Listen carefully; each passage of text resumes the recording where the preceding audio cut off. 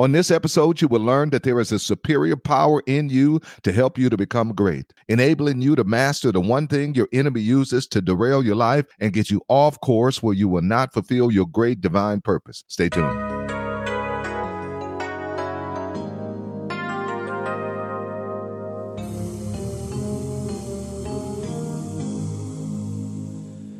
Life was bitter to the core. There was nothing to live for until love came. My name is Harold J. Perkins, and at the age of 17, I was selling drugs and on my way to an early grave. While sitting in my house with about 10 guys, God gave me an out-of-body experience, and I was lifted above the room. I could see everything moving in slow motion. After that, I got up and put those guys out, and I cried out to Jesus Christ. He came into my life with liberty and purpose. Then I ran into religion. And it has taken me over 40 years to navigate through religion to fully understand what came into me that day. This podcast is to help put you on a faster track than it took me to get through religion and experience life, liberty, and purpose on a higher level. So get ready. We're about to start a revolution.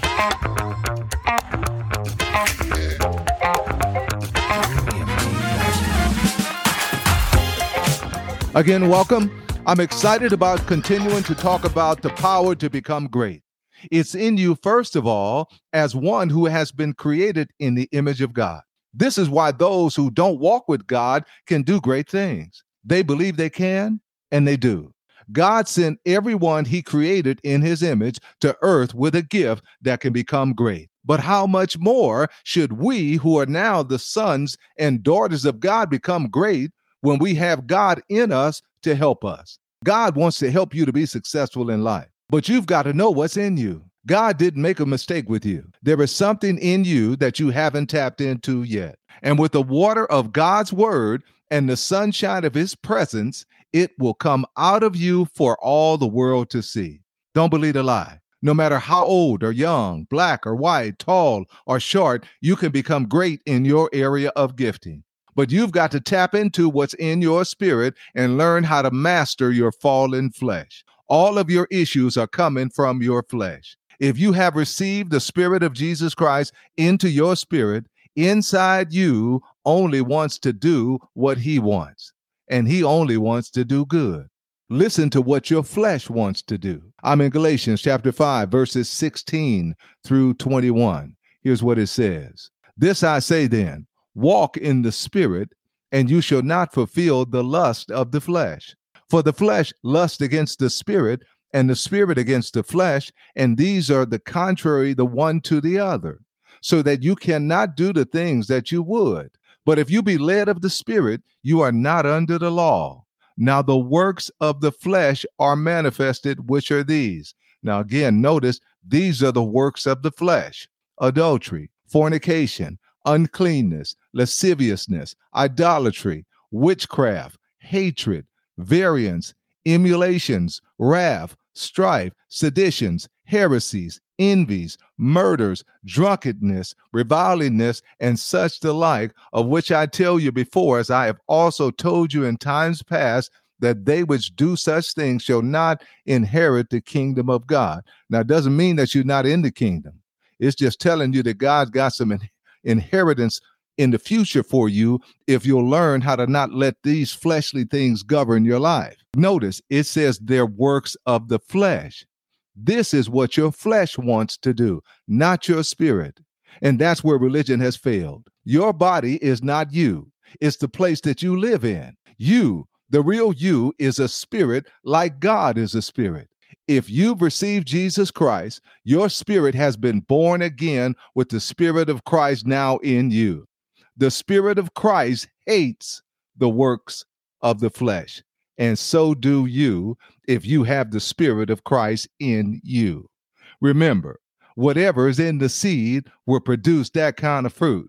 And those fleshly desires are not in you because they're not in Christ who is in you.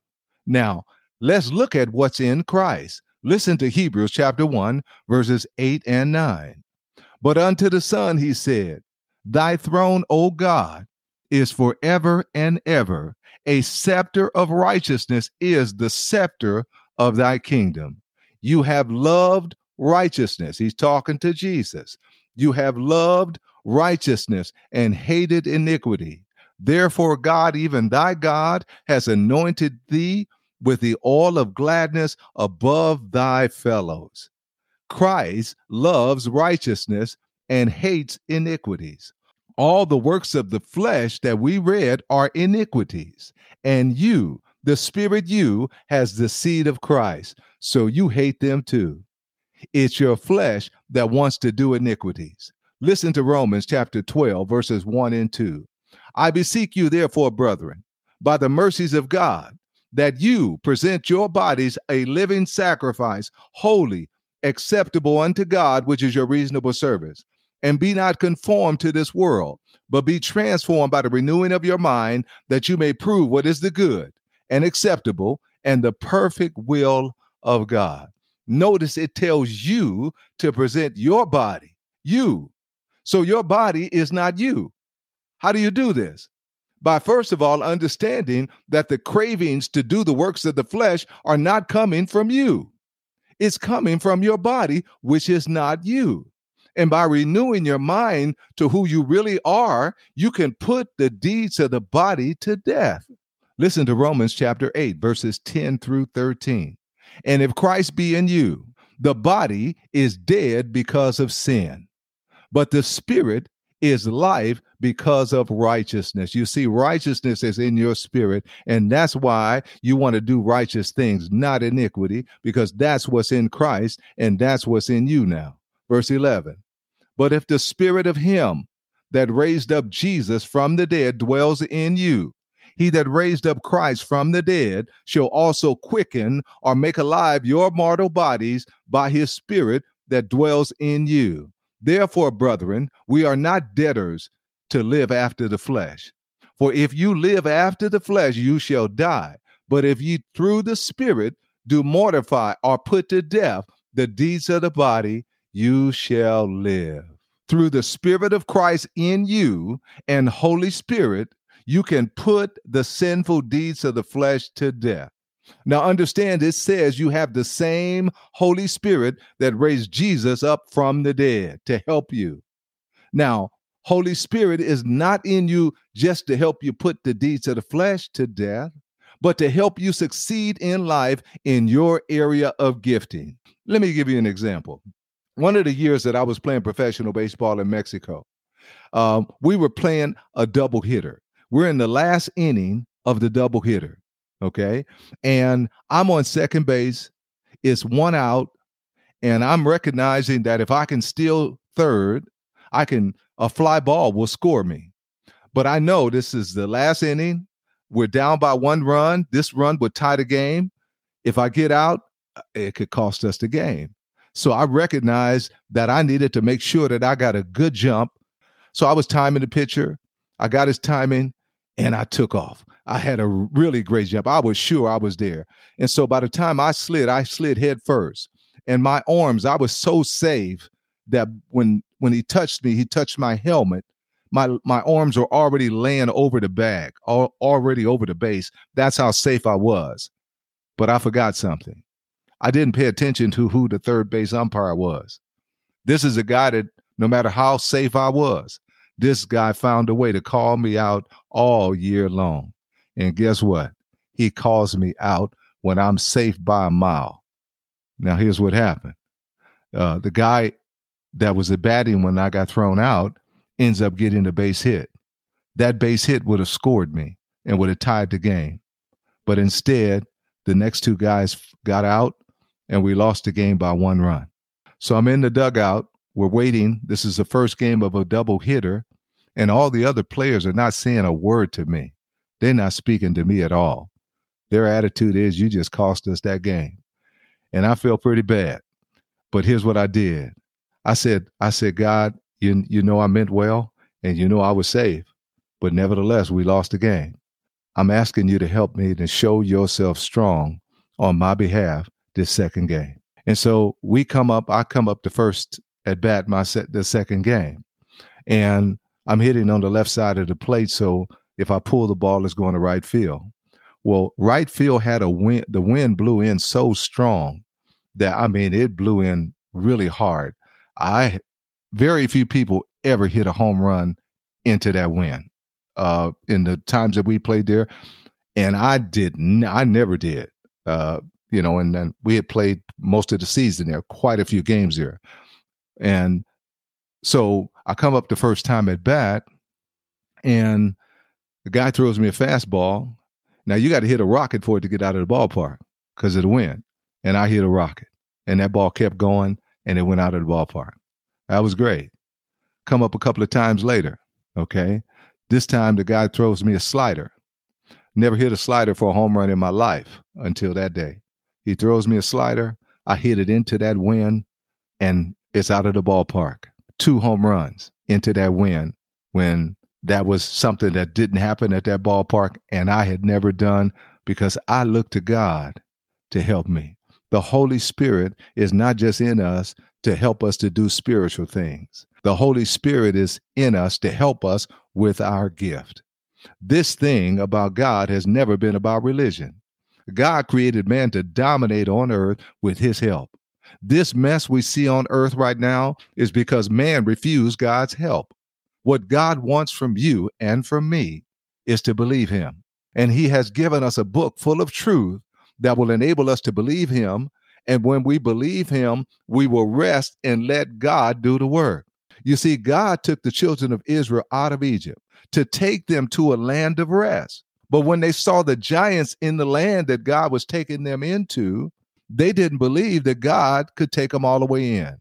Listen to Hebrews chapter 3, verse 16 through 19. This is talking about this situation. For some, when they had heard, did provoke, howbeit not all that came out of Egypt by Moses. But with whom was he grieved 40 years? Was it not with them who had sinned, whose carcass fell in the wilderness, and to whom swore he that they should not enter into his rest, but to them that believe not? So we see that they could not enter in because of unbelief. God let these people die because they wouldn't believe, and he took their children into the land. The only thing that stopped them was unbelief. The only thing that can stop you from becoming great and walking in the great things God has for you is unbelief. So how do you build up your belief so you don't fall into unbelief? I'm glad you asked. Hebrews chapter 4, verses 9 through 12. Here's what it says. There remains therefore a rest to the people of God. For he that is entered into his rest, he also has ceased from his own works, as God did from his. Let us labor, therefore, to enter into that rest, lest any man fall after the same example of unbelief. Now listen to the next verse that's going to tell you the work that we're to do. This is the labor that he's saying to do. Verse 12. For the word of God is alive and powerful, sharper than any two-edged sword, piercing even to dividing asunder of soul and spirit and of joints and marrow, and is a discerner of the thoughts and the intents of the heart. What he's saying here is that the word of God will do away with that unbelief. That if you get his word on the inside of you, it'll drive out that unbelief. The labor is in the word of God. This is why I read my Bible every day. I'm laboring to enter God's rest for my life, and his rest for us is exceedingly abundantly above what we could ask or think. 1 Corinthians chapter 2, verse 9 says, eye has not seen, and ear has not heard, neither has entered into the heart of man the things that God has prepared for them that love him. And you love him by loving people and following his principles. You have the seed of his gift that he gave you on the inside of you. And you have the seed of Christ also in you. And the word of God and the presence of God in prayer and worship will bring greatness from in you to upon you for all to see. Listen to John chapter 1, verses 14 through 16. And the word was made flesh and dwelt among us. This is talking about Jesus Christ. And the word was made flesh and dwelt among us. And we beheld his glory, the glory as the only begotten of the Father, full of grace and truth. John bare witness of him and cried, saying, This was he of whom I spoke. He that comes after me is preferred before me, for he was before me. And of his fullness have all we received, and grace for grace. Do you hear what that's saying? It's saying that we have received the fullness of God, the fullness of Jesus Christ. Everything that was in Christ, we received it. How did we receive it? In seed form, by receiving his seed. So when we look at Jesus, we see all that we can become. He walked in all the fruits of the Spirit we talked about on the last episode. He walked in love. He loved people, all people. He had strong faith, speaking to things like trees and storms and sickness and demons, and they all obeyed what he commanded them to do. He demonstrated all the other gifts of the Spirit: goodness, gentleness, meekness, temperance. He was joyful, at peace, and long-suffering. He was patient with people. This is our potential in seed form. All we have to do is to be a good gardener. You know, you say, what do I mean by being a good gardener? Well, if you have a garden and you're a good gardener, you know that your garden needs water and sunshine on a daily basis. You also know that you have to pull out the weeds so that they don't choke the life out of your garden. Well, we've talked about the water and the sunshine. Where did the weeds come in at? Well, listen to Mark chapter 4, verses 13 through 20. And this is Jesus. Jesus gave a parable, and now he's about to explain this parable to his disciples. Verse 13 says this, And he said unto them, Know you not this parable? And how then will you know all parables? What he's saying here at the beginning is, if you don't get this, you won't get nothing. Verse 14, The sower sows the word, and these are they by the wayside, where the word is sown. But when they have heard, Satan comes immediately and takes away the word that was sown in their hearts. And these are they likewise, which are sown on stony ground, who when they have heard the word, immediately receive it with gladness, and have no root in themselves, and so endure but for a time. Afterwards, when afflictions and persecution arises for the word's sake, immediately they are offended. You see, when you start walking in this and start putting to practice this word, the devil is going to bring afflictions and persecution from others to get you offended. And what he's after is the word, to get your focus off of the word of God. Verse 18 says this, And these are they which are sown among thorns, such as hear the word, and the cares of this world and the deceitfulness of riches and the lust of other things enters in and chokes the word, and it becomes unfruitful. And these are they likewise which are sown on good ground, such as hear the word and receive it and bring forth fruit, some 30, some 60, and some 100-fold. You see, the devil is after the word. Isn't it amazing that he knows the power of the word, and most believers don't? Because if they really knew, they would be in the word every day. The word can make you a millionaire. The word can make you a good parent. The word can make you a success in life. The word can amplify the gift in you to greatness. It's all in a simple process of being a good gardener. Now, was God trying to tell us something in the beginning when he put Adam and Eve in the Garden of Eden? That we can become great if we learn how to be good gardeners? Satan is after the word of God, and he's after your thinking. He wants you to have stinking thinking of fear, doubt, and unbelief. He wants your mind. As powerful as the seed of Christ in you is, without your mind thinking in line with your spirit, you can live and die and never manifest the greatness that's in you. We read earlier, be not conformed to this world, but be transformed by the renewing of your mind. A few years ago, I had an encounter with the Lord Jesus Christ about 3 a.m. He said the problem with the church is the flesh and the unrenewed mind, and it's not being taught clearly, and he was going to open a door for me to teach it. You see, the problem is not really with the devil. He's already been defeated. Your biggest challenge is what wakes up with you every morning, your flesh. The devil's doorway into your life is your flesh and unrenewed mind that thinks in line with your flesh. The flesh is a mindset, insecurity, lack of self-esteem, the feeling of abandonment, no self-confidence are all fleshly mindsets. The word of God on a daily basis will transform your thinking, which will transform your life. Listen to this last scripture, Mark chapter 4, verses 26 through 29. Jesus is talking, and he said, "So is the kingdom of God, as if a man cast seed into the ground, and should sleep and rise night and day, and the seed should spring forth and grow, he knows not how. For the earth bring forth fruit of herself, first the blade, then the ear, and after that the full corn in the ear." So in other words, you got to have some patience. It's going to come up little by little. Verse 29 says, "But when the fruit is brought forth, immediately he put it in the sickle, because the harvest is come." If you're consistent, harvest time is coming. If you're being a good gardener and you're planting the water and the sunshine of the word, and you're being one that goes in and pulls up the weeds and doesn't allow the enemy to govern your thinking, harvest time is coming. You see, you don't have to know how. Just follow the simple process. Be a disciple of Jesus Christ. A disciple is a disciplined one who has disciplined himself to be consistent. I was so hungry to be a professional baseball player that I became consistent at getting my workouts in every day. There was no time off. I worked continually at my goal. I became disciplined, and it carried over to every area of my life.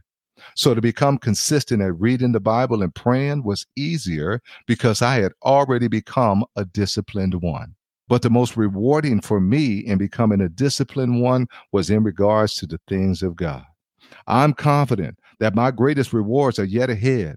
There is no age limit for the blessings of God to come upon your life. No matter how old or young you are, you can become great by becoming a disciplined one in the things of God. God is a rewarder to those who diligently seek him. And in seeking him, you will find great you. Greatness is in you already. Tap into it by seeking God in his word and in prayer, and watch who you become. Let me say right here, if you don't know our living Savior, Jesus Christ, you can get to know him now. Pray this prayer with me. Say, "God, I believe that you sent your son, Jesus Christ, to die for my sins.